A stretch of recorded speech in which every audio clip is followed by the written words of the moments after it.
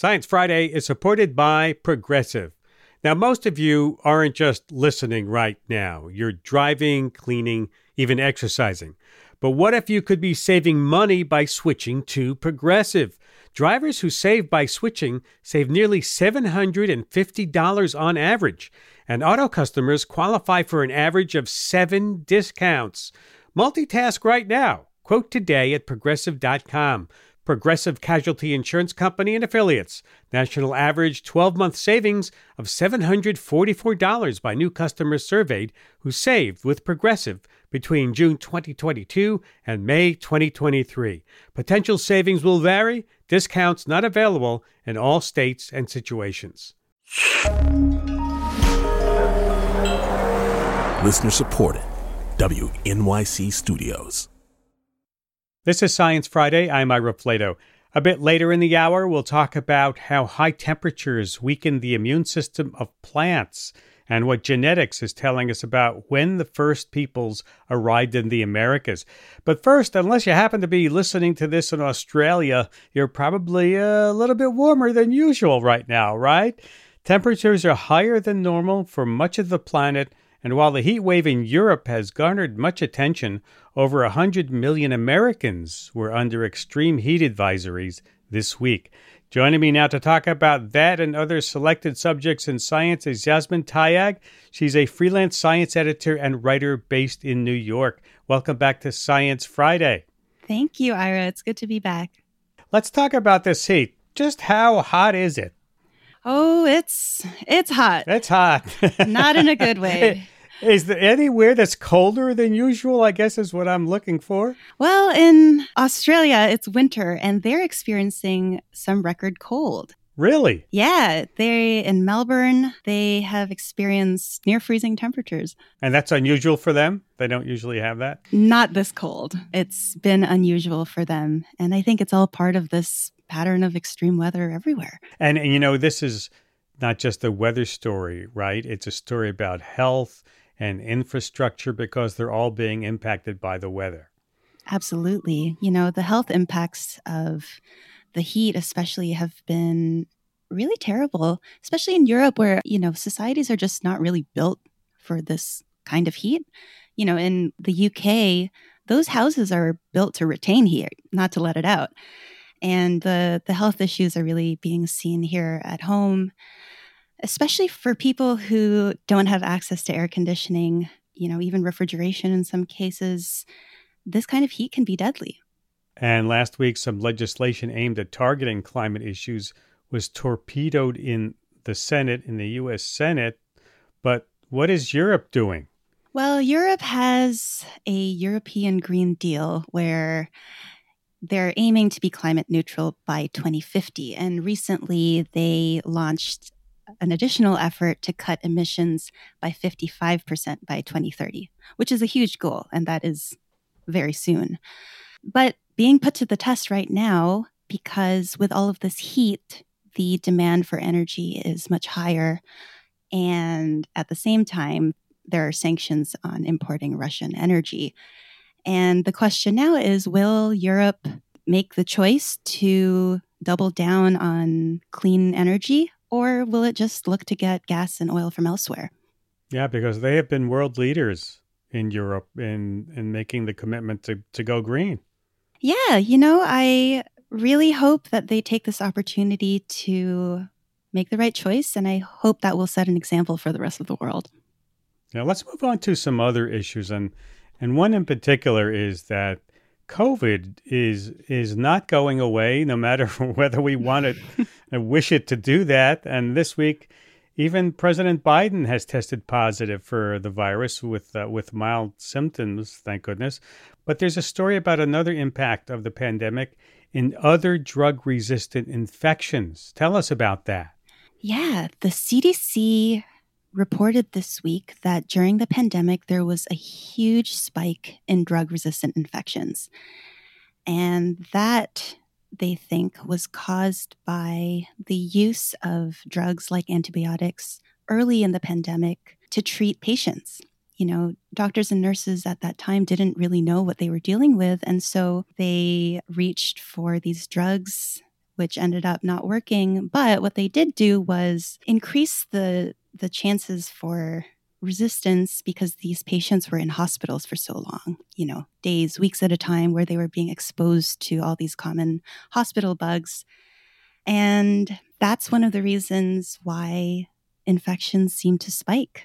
Because they were in the hospital so long and exposed to these. That makes sense. So in this case, maybe the problem was too much care or health care applied in the wrong way. Yeah, I would say it's closer to the latter, but I really don't want to blame doctors and nurses. They were just trying to do their jobs. And, March 2020, nobody knew what was going on. We were just in a panic. And with all the new variants, including some that appear to be more transmissible, we are seeing upticks in the infection numbers. And you have a piece out this week in The Atlantic asking whether people who haven't been infected yet are more at risk. Yeah. The question that I pose to myself is, are people who haven't had COVID yet sitting ducks? And I think of these people as COVID virgins. My fiance is one, so it was a very personal issue. And it's personal to me because I'm one of those also. I wanted to hear the answer. Well, hopefully this will be somewhat encouraging news. The data suggest that people who haven't COVID yet are quite vulnerable right now because so many of the infections happening right now are first infections. However, none of the experts I spoke to would say outright that people who are COVID virgins are more at risk. And that's because everyone right now is at risk. There are a lot of reinfections happening now, which suggests that natural immunity isn't holding up against these new variants. As a result, people who have had COVID before may not actually be more protected than people who have never had COVID. So the guidance that experts gave applies to everybody. And it's the same stuff we've always known. Get vaccinated, get boosted, get your second booster if you can. I think Biden just had his, which I think is setting a good example for everyone, especially people in his age group. And if you're vulnerable or elderly, avoid crowded environments and wear a mask. As one of these virgins that you talk about, I'm almost tempted to say, hey, let me get the virus now while my immunity is up because I'm double boosted and I'm still in the middle of my high boost period. Because if I wait till October when maybe my booster runs out and then get infected, it will be worse for me then if there's not the third booster around. It's tempting, right? It's tempting to be fatalistic right now, especially because we're all just so tired and fed up with all of these behaviors that we're told to do. But there are still so many good reasons to try to not get COVID. Chief of them is that I think people forget how bad illness can be even if you are vaccinated and boosted. Sure, you're not going to end up in the hospital, but it can still put you out for a couple of days. And I think the other major thing people need to be thinking about is the specter of long COVID. It's still so poorly understood, and it can get anyone, even if you have a mild or asymptomatic infection. And lastly, again, we don't know how protective natural immunity is against these new variants. So even if you get sick now, you might still get reinfected later this year. Yeah, that's what's keeping my vigilance up, all those reasons. Let's move on to something a bit lighter. A story about elephant trunks. How can you get lighter than this? Elephant trunks and how they move? Yeah, it's a delightful study, and I'm so happy that someone out there is studying this. So you think of elephant trunks as just this long, muscular thing that, can pick up branches and leaves. But what the scientists found is that it's not just muscle that helps it do what it does, but also its skin. And so this might be surprising because you think of elephant skin as just, wrinkly and uniform. But in reality, it's not. The skin on an elephant's trunk depends on where it is. The skin on the top of the trunk, for example, is different and more flexible than the skin on the bottom. And this all feeds into a greater understanding of how the trunk itself moves. So instead of stretching uniformly like a tongue, the trunk moves more like a telescope. So the tip will always move first in order to reach something, followed by the adjacent segment. And the last part to move is the part closest to the face. The scientists hypothesized that this happens because elephants are lazy and the part closest to the face has a lot of muscle. So moving it takes a ton of effort. And so in order to reach something, they would much rather use the tip of their trunk, which has fewer muscles and is a lot easier to move. I get it. If I were the size of an elephant, probably I'd do that also. Finally, genetic research in how penguins became able to live in the cold. I love penguins, and I want to hear the answer. How did they adapt to the cold? Yeah, I mean, the genetic analysis pinpointed these genes that are responsible for some very key features for living in extreme cold. But I want to back up and mention what I found to be the most interesting part of this research, which is that penguins were not always cold adapted. They used to live around the equator, which was news to me. I can't even imagine seeing a warm weather penguin. When they lost their ability to fly about 60 million years ago, they just kind of became land animals, and fossils have been found all along the equator. And over time, they gained all these new mutations that allowed them to adapt to cold climates. So some interesting ones were genes that control the amount of fat that they can store, or genes that helped turn their non-functional little wings into flippers that were way more functional for the water. Right. The one I found most interesting was the fact that their taste buds they can only taste salty and sour, which the scientists say is really helpful if all you eat is fish. You know, with climate change and the melting of all the ice in Antarctica, you hope that the penguins are going to make it, just like you worry about the polar bears in the North Pole. Yeah, I think what this study really shows is that penguins have shown an amazing ability to evolve and adapt. And what they really need is time. Just like all the animals just need time to evolve, and they will. What I hope that we can do is give them that time.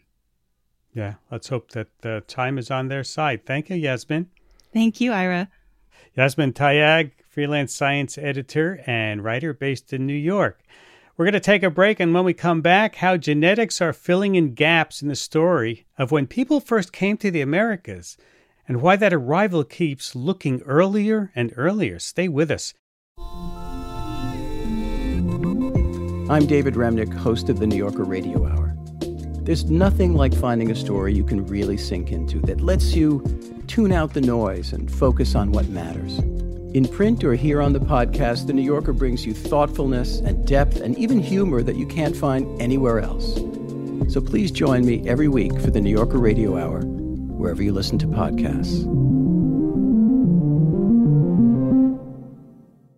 This is Science Friday. I'm Ira Plato. When you were in elementary school learning about the peopling of the Americas, I'll bet you heard a story that goes something like this. 13,000 years ago, glaciers from the last ice age were just starting to melt across North America. And a group of people from what is now Asia crossed into North America by a land bridge through what is now the Bering Sea, and they found a path through the ice to North America. Anthropologists called them the Clovis people, and we know they were here because they left very distinct spear tips all over the continent. And for a long time, we assumed they were the first people to arrive. And then... Hey, Ira. Hey, wait a second. Oh, hi, Sci-Fi's Christy Taylor.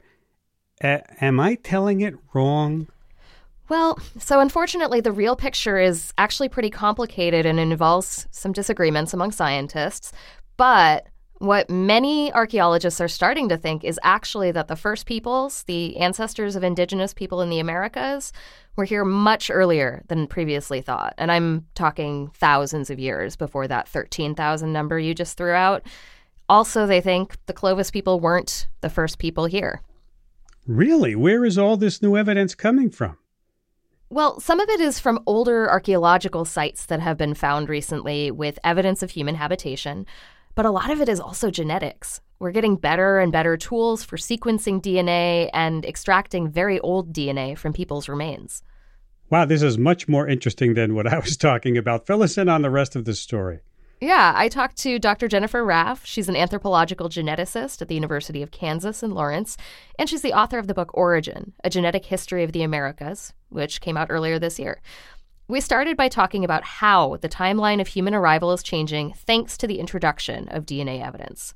In the genetic record, we can see that there were splits between populations of ancestral Native Americans that coincide with or date to just after the beginning of the melting of the ice sheet that once covered most of northern North America. So these splits take place after 17,000 years ago. These branches diverge very, very rapidly, which is a signal of rapid population movement across a landscape that's likely devoid of other people. And so the genetic record shows that occurring much earlier than the Clovis peoples. In addition to that, the archaeological record shows candidates for early archaeological sites that date between 14 and 16,000 years ago. What these approaches are telling us is a really fascinating story of a population that emerged from two previous populations, one in East Asia and one in northern Siberia. There's a lot of blanks we still have to fill in, but these two populations encountered one another during the peak of the last glacial maximum, or just before. And this climate event really peaked between about 26 and 20,000 years ago.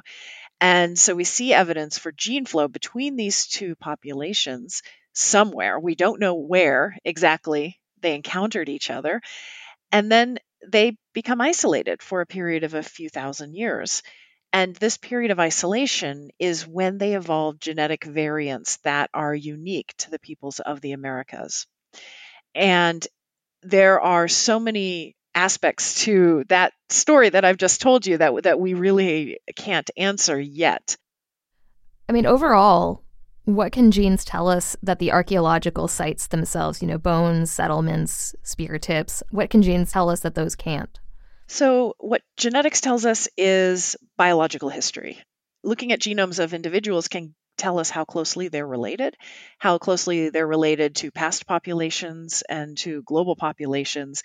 And we can also look at genetic evidence and use it based on population genetics. We can estimate things like population size changes in the past. We can estimate the dates at which two populations last shared a common ancestor. We can look at how natural selection has affected populations and other forces of evolution, genetic drift and mutation and gene flow. And so from all of these data, we can build models about the past and use those models as a test of archaeological data. So I think that really the most powerful approach is to integrate archaeology and genetics as best as one can, and try to come up with the most comprehensive story of history that we can that matches both data sets. It's not easy at all. It really is not. It sounds like it. Well, and you don't even have just one data set because you're talking about both ancient remains of people who died thousands of years ago and the DNA from their descendants, indigenous people in the Americas today, right? How do those two sets of genealogies complement each other as well? Well, it can be really tricky because, of course, we want to avoid defining who is Native American in genetic terms, right? And present-day indigenous peoples of the Americas are genetically variable. They have ancestry from many different populations. A lot of this ancestry comes from European contact and colonization processes that took place after 1492. And so it can complicate trying to reconstruct histories of the deep past, the very, very ancient histories. A lot of times to look at the stories of those ancestors, one has to look mostly at ancient DNA. And right now, we have a very limited sampling of genomes across the Americas from these ancient ancestors. And there are a lot of reasons why that's the case. It's a lot of ethics, a lot of history that geneticists really need to take into account and be sensitive to when we're doing our work. Let's visit your lab virtually. You have received a new genome. What do you do with it? What happens? The process of our research always starts with the tribe or the descendant community and talking to them about what questions they have, what would they be interested in looking at, and bringing to them the questions that we might be interested in, and coming to an agreement before we even bring any ancestral remains into the lab. That we always get that worked out first. What can we do and how should we handle these remains? And we bring that sample into our isolation facility at the University of Kansas. And that facility has a positive pressure and all the other attributes of an ancient DNA lab. So everything is covered in bleach. Everything is, we are very, very careful about what we bring into the lab and how we work in it to preserve as much as possible a DNA-free environment, or at least an environment free of contemporary human DNA. And that sample is then bleached, and the surface of it, if it's bone or tooth, is removed, and the process of DNA extraction begins, which is a long and complicated and multi-day process, and takes a lot of patience on the part of the worker to do this in a way that does not contaminate it with their own DNA. You're extracting the DNA, you're sequencing it. What are the things you're looking for in the sequence? So it, again, really depends on what kinds of questions that we have agreed to with the community that we're working with. We are, in our lab group, also very interested in the very earliest peopling of the Americas. And so if the community finds it appropriate, then we will look for how does the genome that we're working with here fit with existing models of the population history of these earliest peoples. We're also interested in really small-scale relationships between individuals buried in the same cemetery, relationships between different groups who may have been trading partners, and was there gene flow accompanying that trading relationship? Can we see the effects of European contact in these populations? Do we see evidence for gene flow from European populations or other populations? Or can we see the impact of European contact on population size changes in these groups? We are really interested in everything that one can learn from genetic relationships. I want to go back to some of the ethical questions that you talk about in this book, Origin. We're not talking about a story of people in a vacuum, but one that involves people who are still alive today and people who have been exploited, both in the process of colonization and by scientists who are looking for exactly the story you're trying to tell. It was really important to me as I wrote this book that I not only explained what we think we know today, but how we came to those scientific understandings. And this history of our discipline, and it's not just genetics, it's archaeology, it's anthropology, it's scientific study in general. This history is deeply rooted in colonialism and centuries of exploitation of indigenous peoples. And it's really important that the process of consultation is a process of obtaining permission. It's also a process of making sure the community is aware of all the implications that work can have for them, and soliciting from them the parameters for how to do research. So in the past, many scientists have not understood, I think that many non-native scientists have not understood that these ancestral remains are sacred. They're people, and and doing work in the way that we do it, it can damage the remains. It can actually go against the ways in which some tribes view the dead, and so to do this work respectfully, it's absolutely necessary that one talks to present day communities about the ways in which one can handle these ancestral remains, and what is okay to do and what is not okay to do. And throughout the history of our field, unfortunately, that sensitivity has not been there. This field has really changed in the last, I would say, decade, really, really changed. And that's in large part thanks to the leadership of Indigenous peoples who have really educated non-native scientists on these issues. But we still have a long way to go, I think. And I am hoping that by bringing this discussion to the public, it will be a little bit more accessible and people will understand a little bit more the issues involved. Well, and I guess a follow-up to that, and that is just, why is it important for scientists to establish this story of people arriving in the Americas? How and when humans first made their homes here. Would it materially change the lives of those people's descendants? That's a really good question, and it's one that I think about a lot. There are a couple of different ways to answer it. One way is to say that to understand the genetic history of humans globally is to help inform our understanding of the processes which have shaped genetic variation in present-day communities. And understanding that evolutionary history can have real importance for medical research. And again, with caution and with care, because Indigenous peoples have had, as other marginalized people, a very long history of exploitive medical research as well. So that's one answer to your question. But another one is there is a lot of bad information out there about history.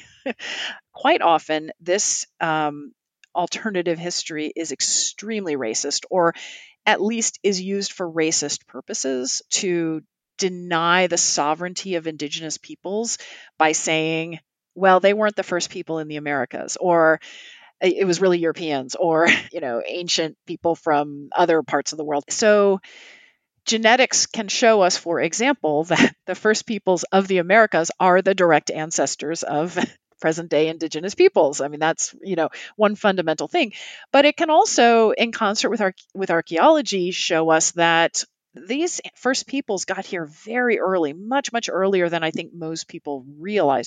Most non-natives, let me correct myself, because Indigenous peoples will be like, yes, we know our ancestors have been here a long time. But it is actually a shame that we have to confirm this with genetic data for some people to believe it.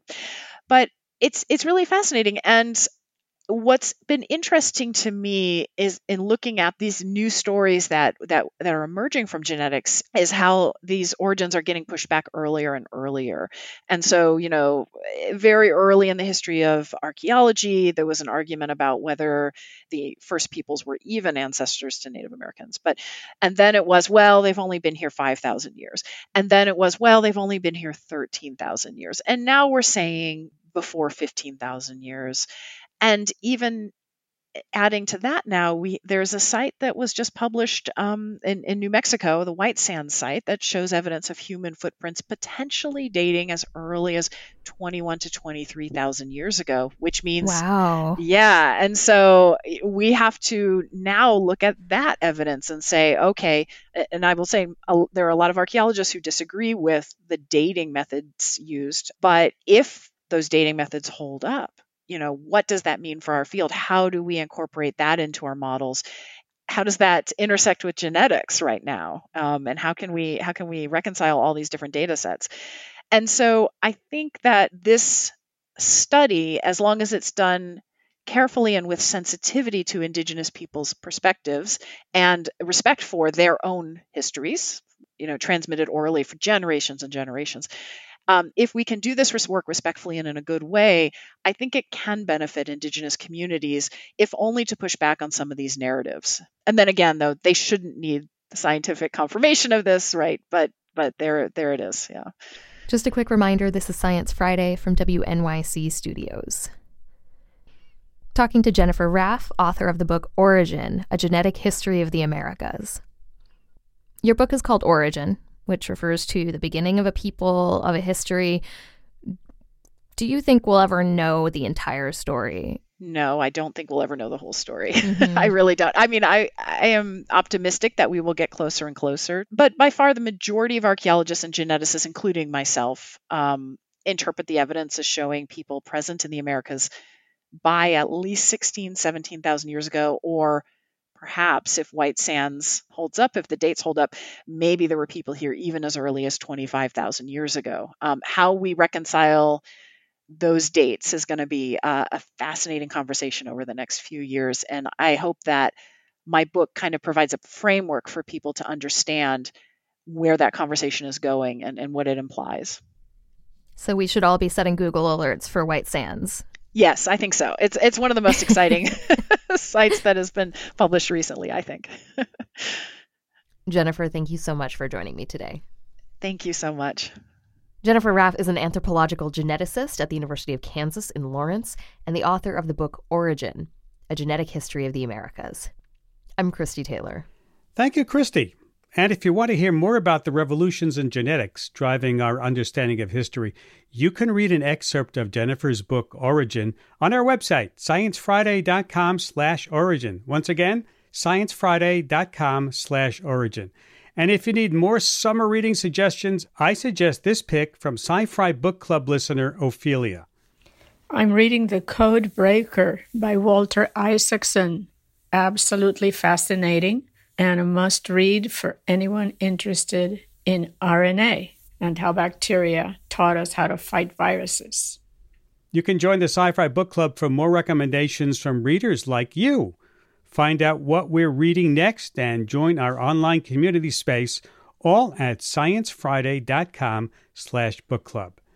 After the break, it's hot out there and getting hotter, and that's bad for a plant's immune system. But help may be on the way. Stay with us. This is Science Friday. I'm Ira Flato. In India and Pakistan, temperatures topped 120 degrees Fahrenheit earlier this spring and then stayed above 100 degrees for 3 consecutive months. Of course, you know that Europe is currently sizzling under similar temperatures, record-breaking in many countries. And as climate change continues, we're only going to see more heat waves like these, which is dangerous for human health, sure, but another concerning effect of deadly heat, plants, including food crops we depend on, have weaker immune systems when it's hotter, which means more diseases wiping out harvests. Worrisome on a warming planet, yes, but researchers are working on solutions. Research published in Nature last month offers one option, a gene editing solution to keep crops healthy even at high temperatures. With me is Dr. Sen-Young Hee, a professor of biology at Duke University and investigator at Howard Hughes Medical Institute and an author of this new research. Welcome to Science Friday, Dr. Hee. Thank you very much for having me on the show. You're welcome. Can you give us some plant immune systems 101 first? Sure. Plants actually have a very powerful immune system. It's actually similar to a major branch of immune system that humans and some other animals have. It's called innate immunity. What it is that plants have these immune receptors that can recognize all sorts of pathogens and insects, actually. And once that recognition occurs, plants will produce defense hormones, including a hormone that in this study we focused on quite a bit, salicylic acid. And so this hormone basically amplifies other cellular immune responses to make plants resistant to pathogen and insect. Yeah, so plants don't have the antibody system that we have, but still plants have, exist on Earth for hundreds of millions of years. So much longer than humans, many animals. So I think the plant immune system is very powerful against diseases. That immune response sounded a lot like aspirin. Yeah. Salicylic acid is actually a very closely related compound. Aspirin, in fact, aspirin was invented based on the salicylic acid. Old days, humans chew the willow bark that contain a lot of salicylic acid. That's where the aspirin was initially discovered. And so we take aspirin, for a lot of human conditions, but plants actually make their own medicine. So when it gets hotter, do they produce more of this, or do they not and just wilt or get sick? So actually, it turns out when it's hot, the plants that used to the cool weather condition, like Europe, part of Asia or North America, like a lot of vegetables or oilseed, they actually don't like hot temperature either. So they produce less salicylic acid. And because of that, the whole plant immune system is kind of suppressed. And so they are more prone to pathogens and insect attack. So are there any particular kinds of diseases that might be most damaging? Yeah, so salicylic acid control plant immune response to a large group of pathogens we call biotrophic. These pathogens like living cell. Some insects also like living cells. So salicylic acid is really important for plant defense against these type of pathogens, like aphids, for instance. And so these diseases are particularly controlled by salicylic acid. Mm-hmm. And what role does it play in temperature response? It controls immune response. It doesn't control, the growth or flowering. And these are other issues that, plant scientists are working very hard, try to produce a new generation of so-called heat-tolerant crops that allow plants to grow in warmer, regions or hot weather. In fact, the breeders normally focus on growth and fruits and, flowering.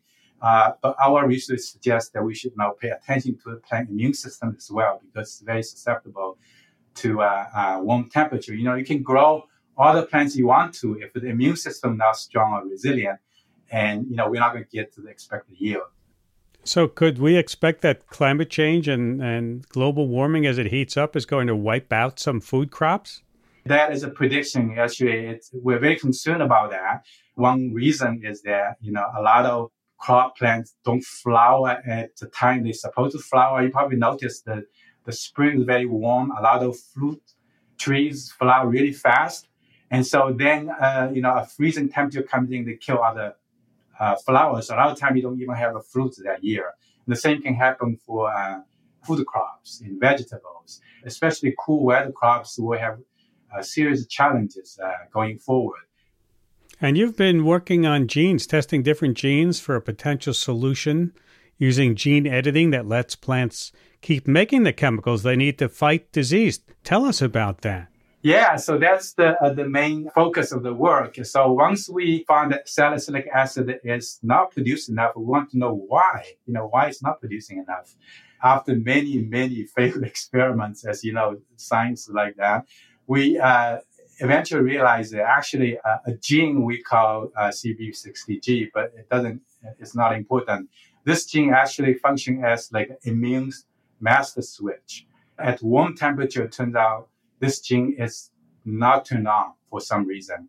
And then, so once we figure out that, we basically did a repair experiment, modified a part of this gene to be temperature insensitive. So now the plant is able to switch on this master immune genes and then make salicylic acid and other defense systems allow plants to actually resist pathogen even at warm temperature. So I think this is the one solution. Obviously, there's additional solutions we and others exploring to basically make plants resilient to temperature so that they won't get sick. Amazing. Well, can you give me the range of plants that this gene might help? Yeah, so we only worked on a particular plant called Arabidopsis, okay? Now, not that important to remember the name, but this is like a lab rat for plant research. That's the old mustard plant, right? Yeah. So a lot of scientists want to use this one because it's a typical plant, obviously, has all the, traits that it has. But there's a lot of knowledge and resources available to make a discovery fast. It is also relative of vegetables we eat. So that's what we are working on. But, obviously, you want to know whether the phenomenon you discovered is also occurring in crop plants. Fortunate to us, the gene, the immune master switch that we find is actually in all plants. So it's pretty widespread. And we also tested several crops like tomato, rice, rapeseed. The salicylic acid system is also compromised at warm temperature. So this is a pretty pervasive phenomenon in plants, including crop plants. How much of a difference did it make when you were able to turn on that master gene? How much difference does it make in the plant fighting off all its enemies? Yeah, so for instance, the plant's Arabidopsis work was usually at 20, 21, 23 degrees. That's what we normally do. We increase temperature to 5 degrees to 28. So normally plants become really sick because the immune system is down. The modified plants we have are able to fight as well as the normal plants would at the lower temperature. So we haven't tested the limit of temperature we can go. In general, we and others really want plants to have this robust temperature resilience, not only in immune response, but also setting the fruits and the flower time to be more resilient to temperature differences. So we can grow crops not only in one location, but in all over the world, right? Right now you heard about the importation, transportation, a lot of political issues that make the global food security an issue. Can you imagine that we can all grow food crop any way we want to? And that will really dramatically improve the condition we have. So that's what we're aiming for as a community of plant scientists. Can you tweak up the system and amplify the immune system rather than just bring it back up to par? Can you strengthen it? Yeah, you can do this easily. We've done this in the laboratory, we and others. The problem with that is once you do that, plants actually cannot deal with perfectly because essentially there's a phenomenon called defense and growth trade-off, that if you devote too much energy to one thing, the other part of your system doesn't work very well. So you can hike up the defense very high or all the time. Plants actually become very small. And so that's not good. That's not what we want, right? We want still a lot of fruits, a lot of biomass. And so there's a balance we need to achieve. We need to make sure that defense only up when we need it to. And we need a level of defense that's just enough so that we don't want to divert energy from other part of the plant life that it needs to cover. Yeah, I know, because I know that herbicides work by getting the plant to grow too quickly and it kills the plant. So you don't want to do that. How should we be thinking about the role of GMOs in our food system? I mean, this is going to be a genetically modified plant. I know some people are uneasy about them, but won't we need to consume more GMOs in our future diets if we're going to fight climate change?